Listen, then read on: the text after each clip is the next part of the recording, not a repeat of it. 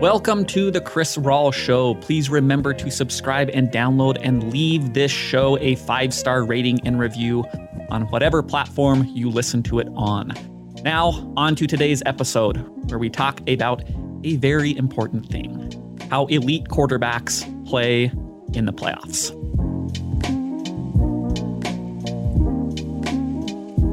Football is a team sport. I know, I'm leading with the most revelatory, unknown thing I could possibly find today. But it's true. Football is a team sport. And many times I believe this to be forgotten. At the start of the NFL season, I recorded a show about things I was really intrigued by, especially when it came to the quarterback position, about the upcoming season. And one of the things that I concentrated on first and foremost was the transition of Matthew Stafford moving from the Detroit Lions, where he had played since 2009, to the Los Angeles Rams. I spoke about how excited I was to watch somebody that I believe to be a very talented, very good quarterback go from a situation that is about as bad as you could have for a decade to a situation that is really strong, that has a lot of good things going for it on the offensive side, on the defensive side, on the coaching side.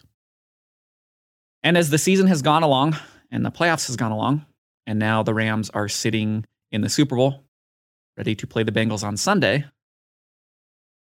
it's really been proof of concept of that simple truth that football is a team sport.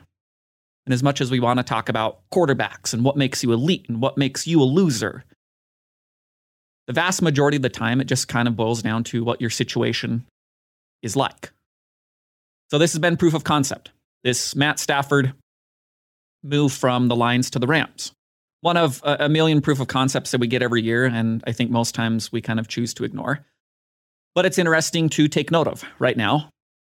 And it kind of has made me think on a little bit deeper level about quarterbacking in the NFL. And especially the idea of what separates a normal quarterback or a losing quarterback from an elite quarterback, the thing that everybody craves, that we're always talking about and glorifying. Now, earlier this week, I was watching the 2006 AFC Championship game. It was played in January of 2007. And I had it on as I was working, and then it was coming down to crunch time. It's a very good football game, and I got kind of sucked in, and I watched the last 4 minutes or so of regulation with my full attention. And this was a very interesting game for a lot of reasons. This was between the Indianapolis Colts and the New England Patriots. It was at a time when the narratives were out of control on both sides of this matchup. We had Peyton Manning, the complete choker, who at the time had won 2 MVPs and no Super Bowls. And on the other side, we had Tom Brady, the ultimate winner, who had no MVPs but had won 3 Super Bowls. So there were contrasting storylines coming in. Manning trying to get over this hump that he had just failed to up until this point. Him and his team, because football is a team sport, as we always need to remember. And the Colts fall down 21-3 in this game, and they come roaring back. And there was a play that I had forgotten about that really piqued my interest as I was rewatching it. Because the Colts are down 3, there's under 2 minutes to go, and they're driving for what ends up being the go-ahead game-winning touchdown. And Manning hits Reggie Wayne on a crossing route. Big gainer, he's running, he gets down inside the 20-yard line, he's getting tackled in the red zone. And he fumbles the ball as he's getting hit, and it pops straight up in the air, like kind of a movie-ish style scene. And he's getting dragged down by the defender backwards, and the ball's just there up in the air, and there's a bunch of defenders and Reggie Wayne. And somehow he ends up, as he's being pulled to the ground, he grabs it back out of the air and gets tackled. And a couple plays later, Edgerrin James runs in for a touchdown. Tom Brady throws a pick with 20 some odd seconds left on Indianapolis' side of the field, and the game is over. One of those plays, as people who have been listening to this show for the last month, that I am fascinated by, in how immense of a swing we can see in public perception and narrative based upon a play that really has nothing to do with the person whose narrative is riding upon the outcome. In this case, it's Peyton Manning, the choker, And that's absolved because they go on to beat the Chicago Bears in the Super Bowl. And the great big monkey is pulled off of Peyton Manning's back. And now we can finally properly give him his due because he showed that he can win. And part of it was just because Reggie Wayne caught a ball that was fumbled in the air and brought it back down with him. This kind of stuff, there's a million different swing plays that go on in these really tight games. And it's kind of shocking how differently we think depending upon who wins and who loses. Now, this ties into the discussion that I want to have about elite quarterbacks, because Tom Brady and Peyton Manning, they are obviously two elite quarterbacks. I don't think anybody would argue that. And I want to bring a third quarterback into the discussion. Aaron Rodgers, my favorite player. And he was at the helm as the Packers lost to the Niners a couple weeks ago. Packers are obviously now out of the playoffs.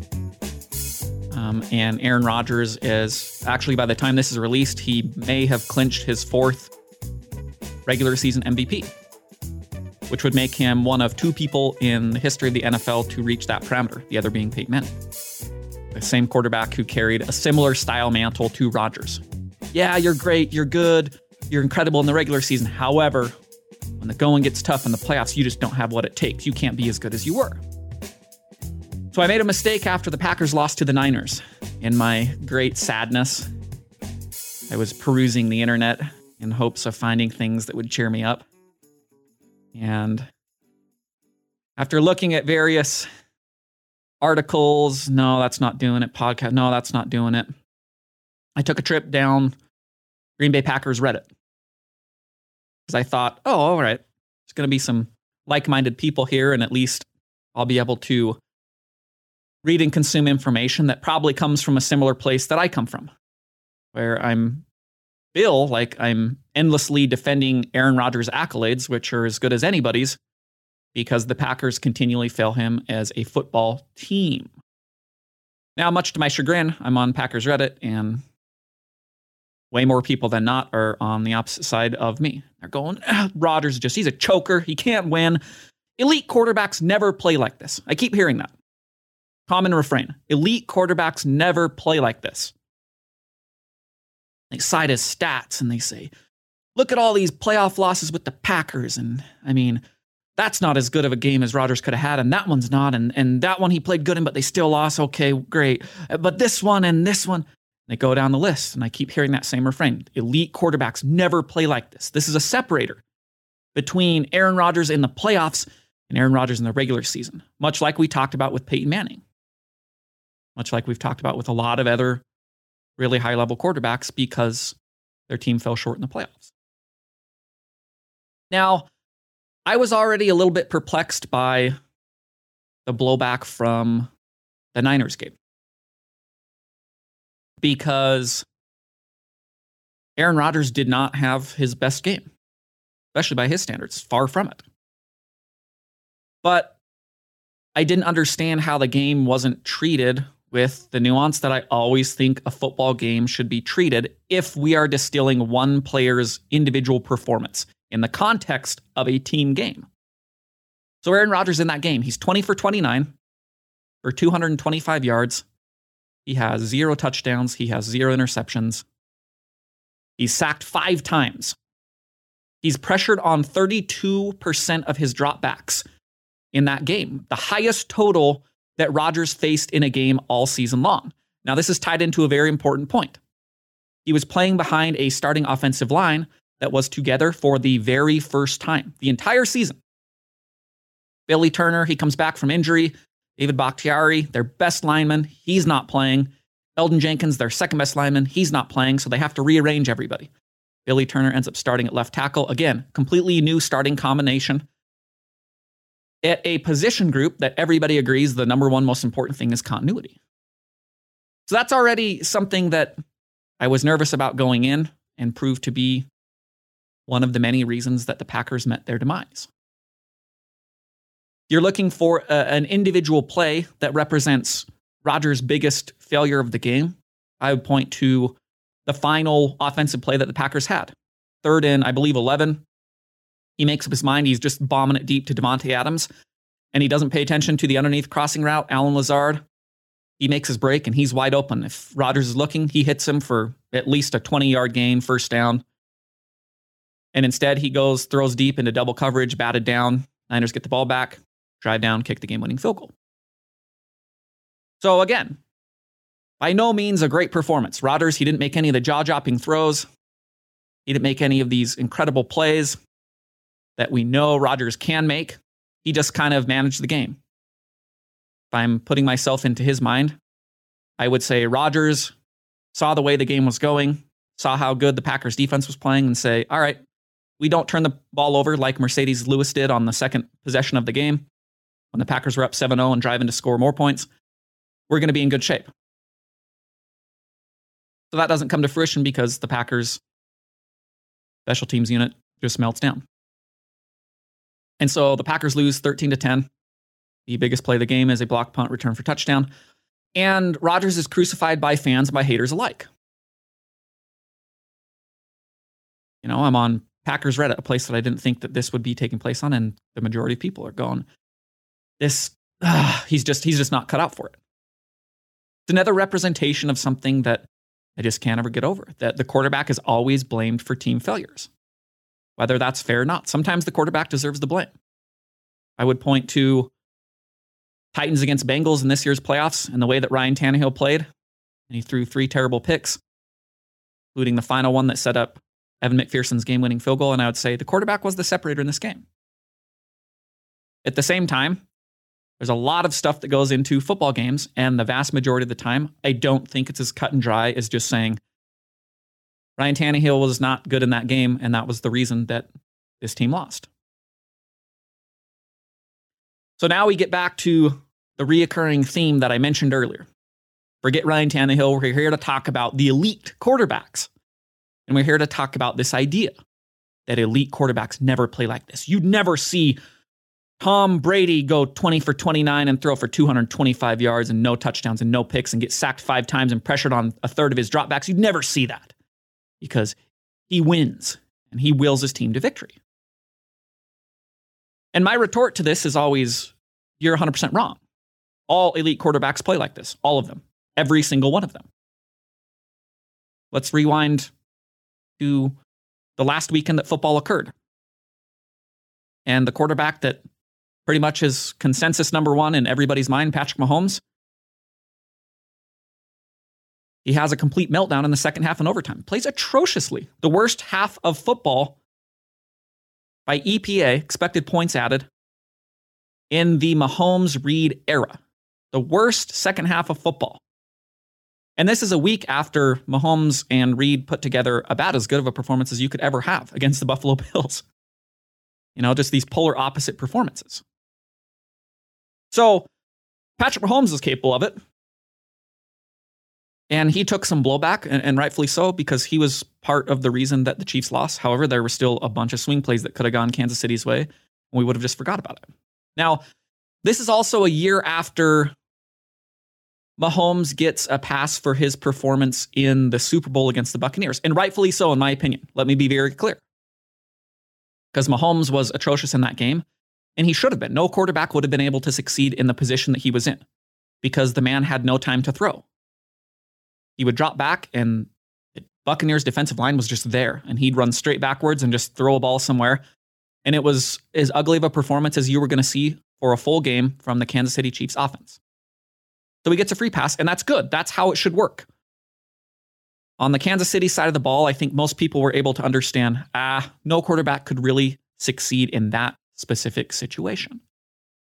But in my endless search to understand why people think the way they think, I'm always inserting this player into this situation and pulling this over here. And I do a lot of theoreticals in my mind.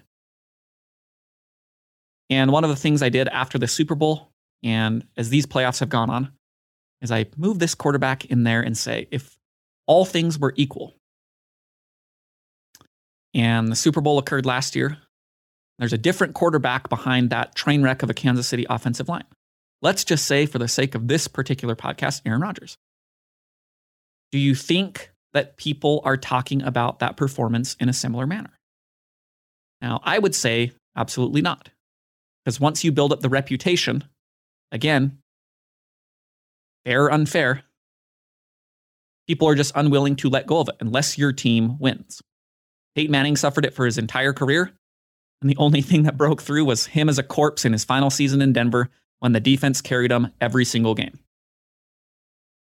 Now, if Rodgers is there in that Super Bowl and he's running for his life in a similar way that he did against the Niners, again, remember that 33% pressure rate, an incredibly high percentage. Again, the highest he faced all season long. Do you think that people are talking about that performance the same way? I would say no, because I think that's the way that narrative and perception works within the realm of the NFL. Now, pick any quarterback in the history of the NFL. All of these elite quarterbacks, and I believe this to be true. What the public decides to do with the performance just comes down to what the team does around the quarterback. Football is a team game. Football is a team game. Football is a team game. Remember. Now, this leads me into the ultimate winner, and I say that in immense air quotes. Tom Brady.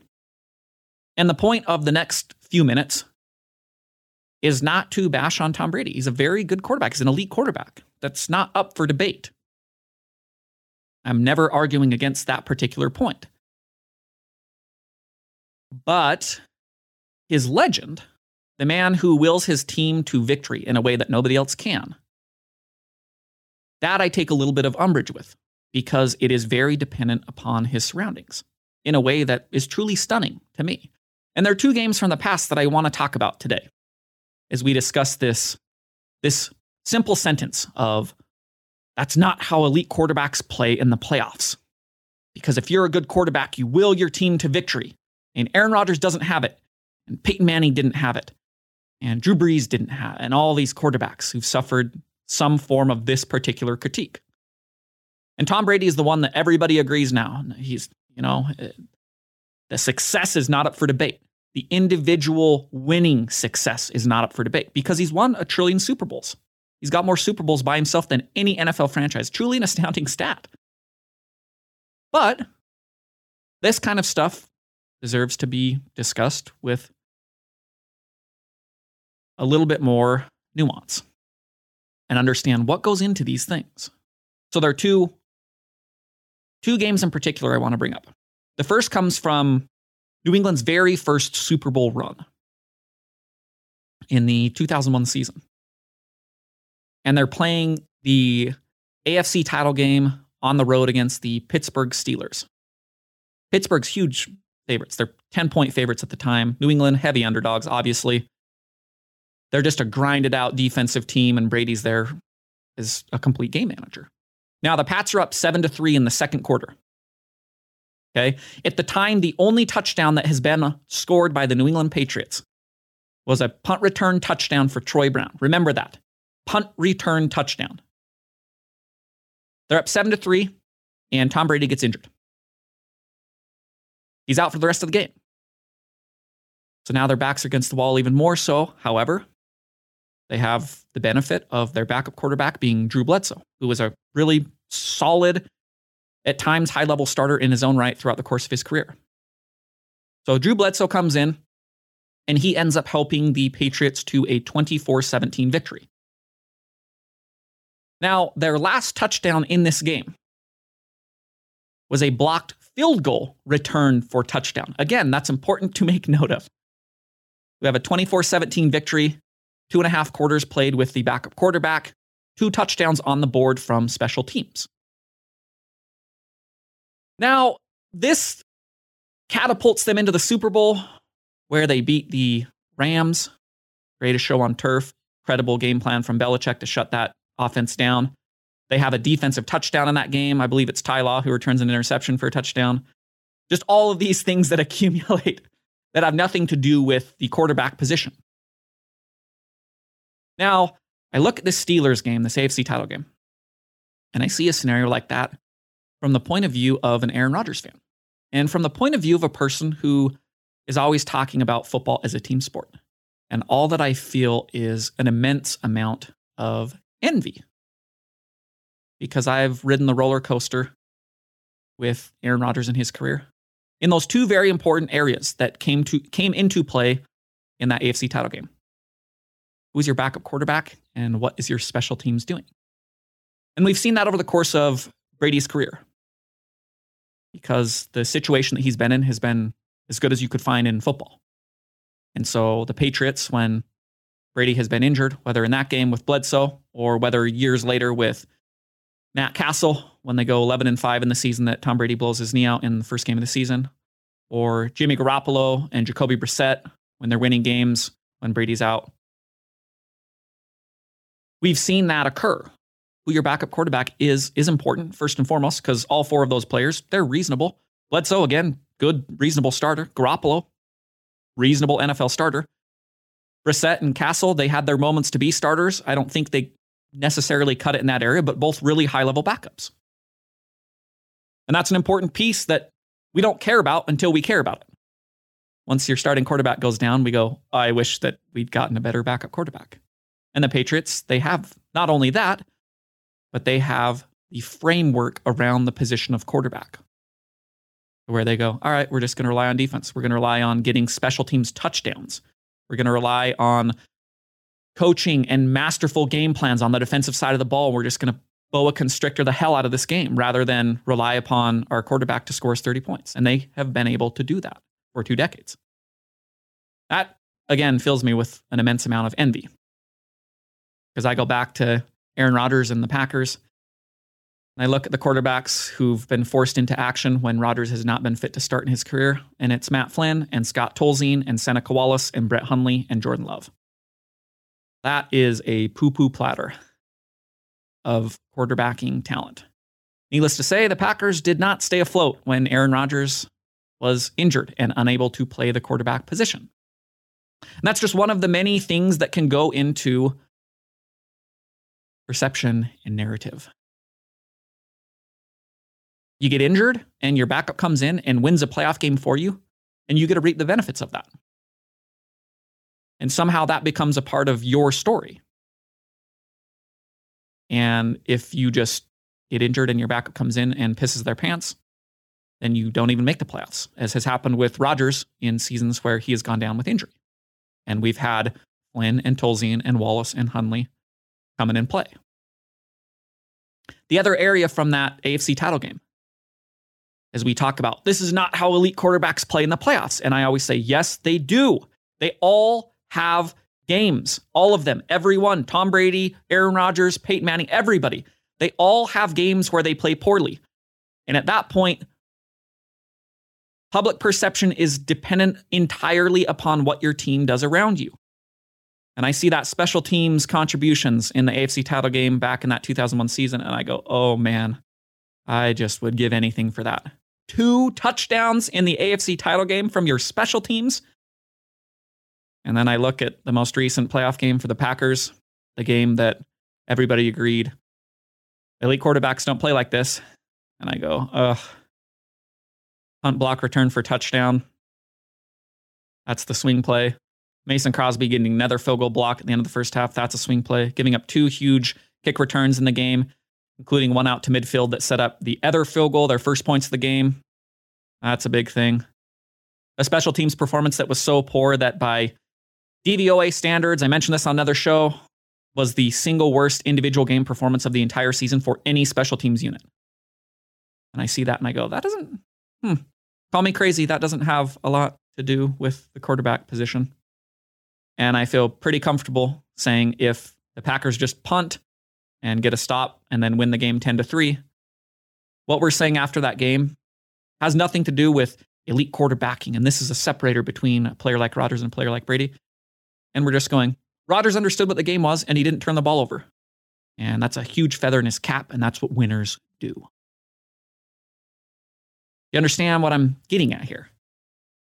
Now, I've mentioned this before, but it bears repeating as we talk about what elite quarterbacks, how they play, and they never do stuff like this in the playoffs. It bears repeating as we understand football as a team sport. A Tom Brady quarterback team has won 3 different playoff games that Brady himself has thrown 3 interceptions in. Twice against the San Diego Chargers and once against Green Bay 3 different times. Now, there's one other game that I want to highlight. We talk about the idea of what elite quarterbacks do and do not do in the playoffs. It's another AFC title game.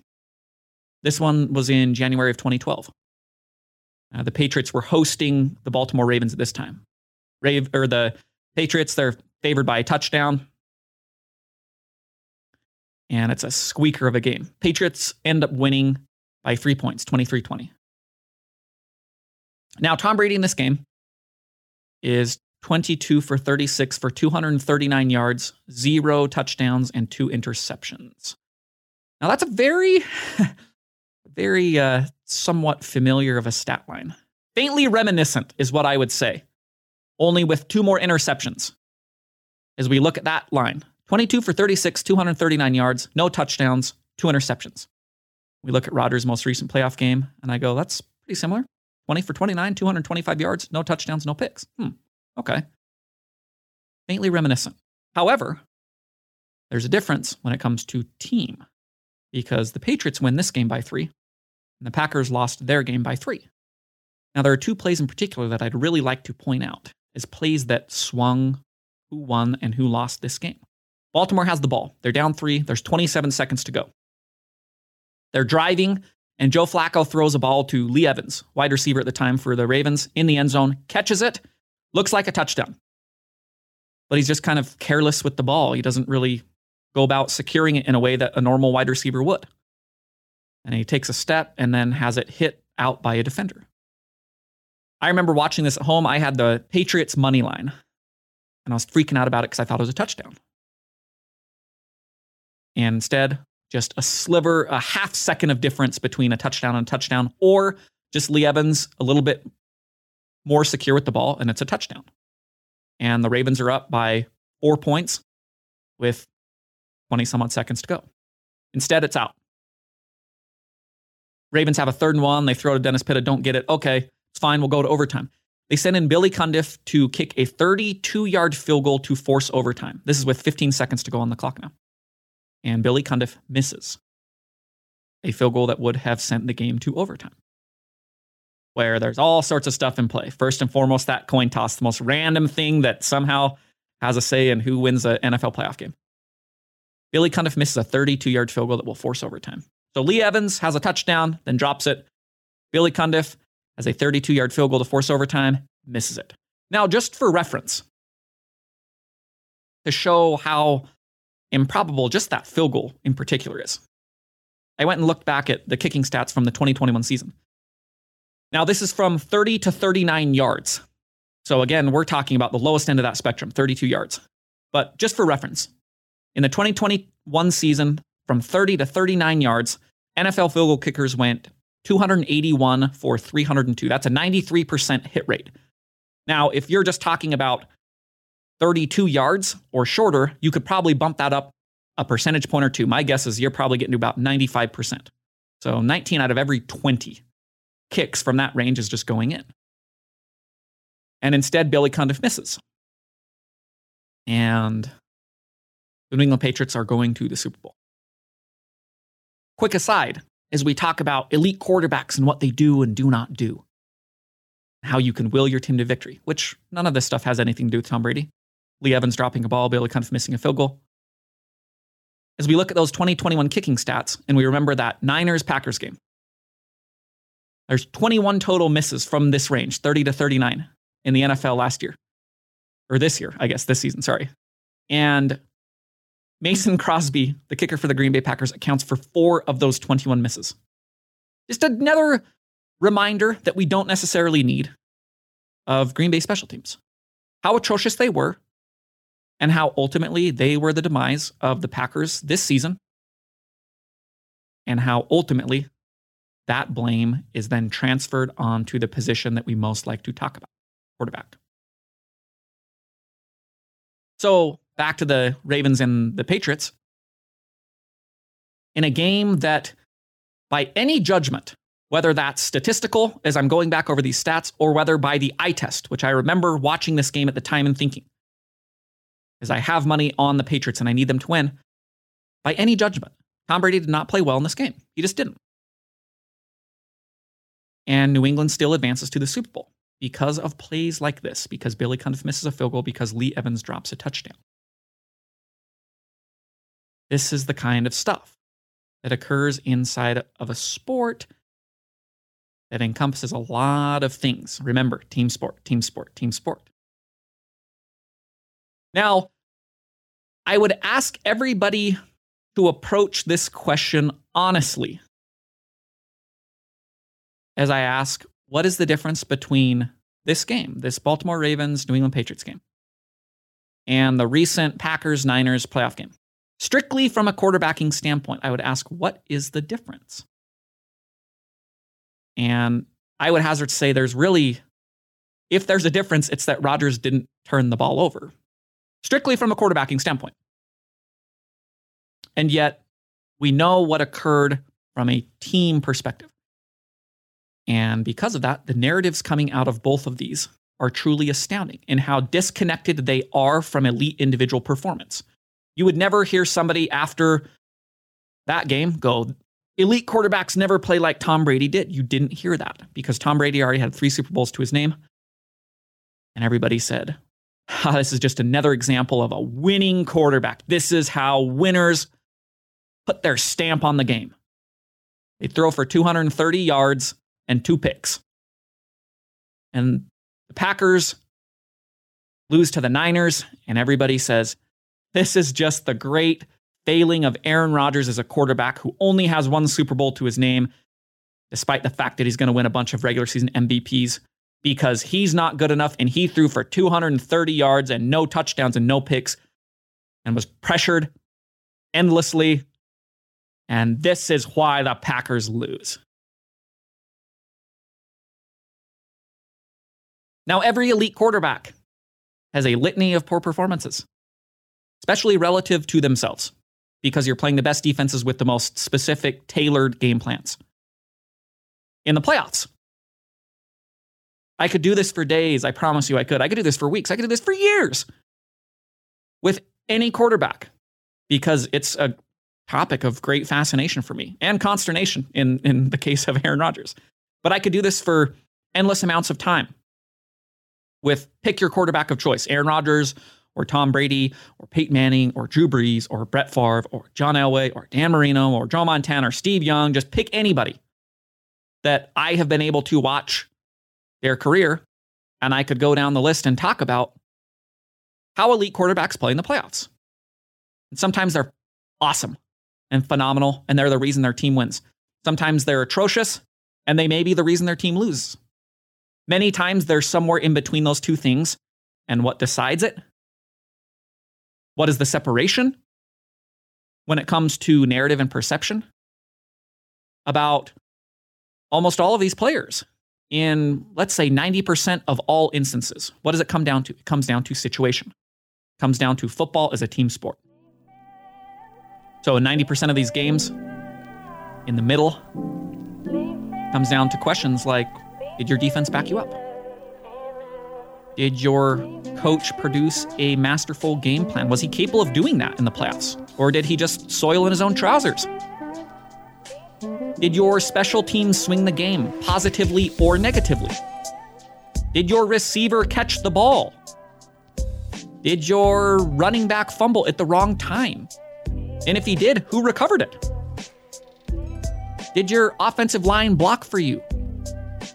I mean, I could go on and on and on about the ways that football games are decided.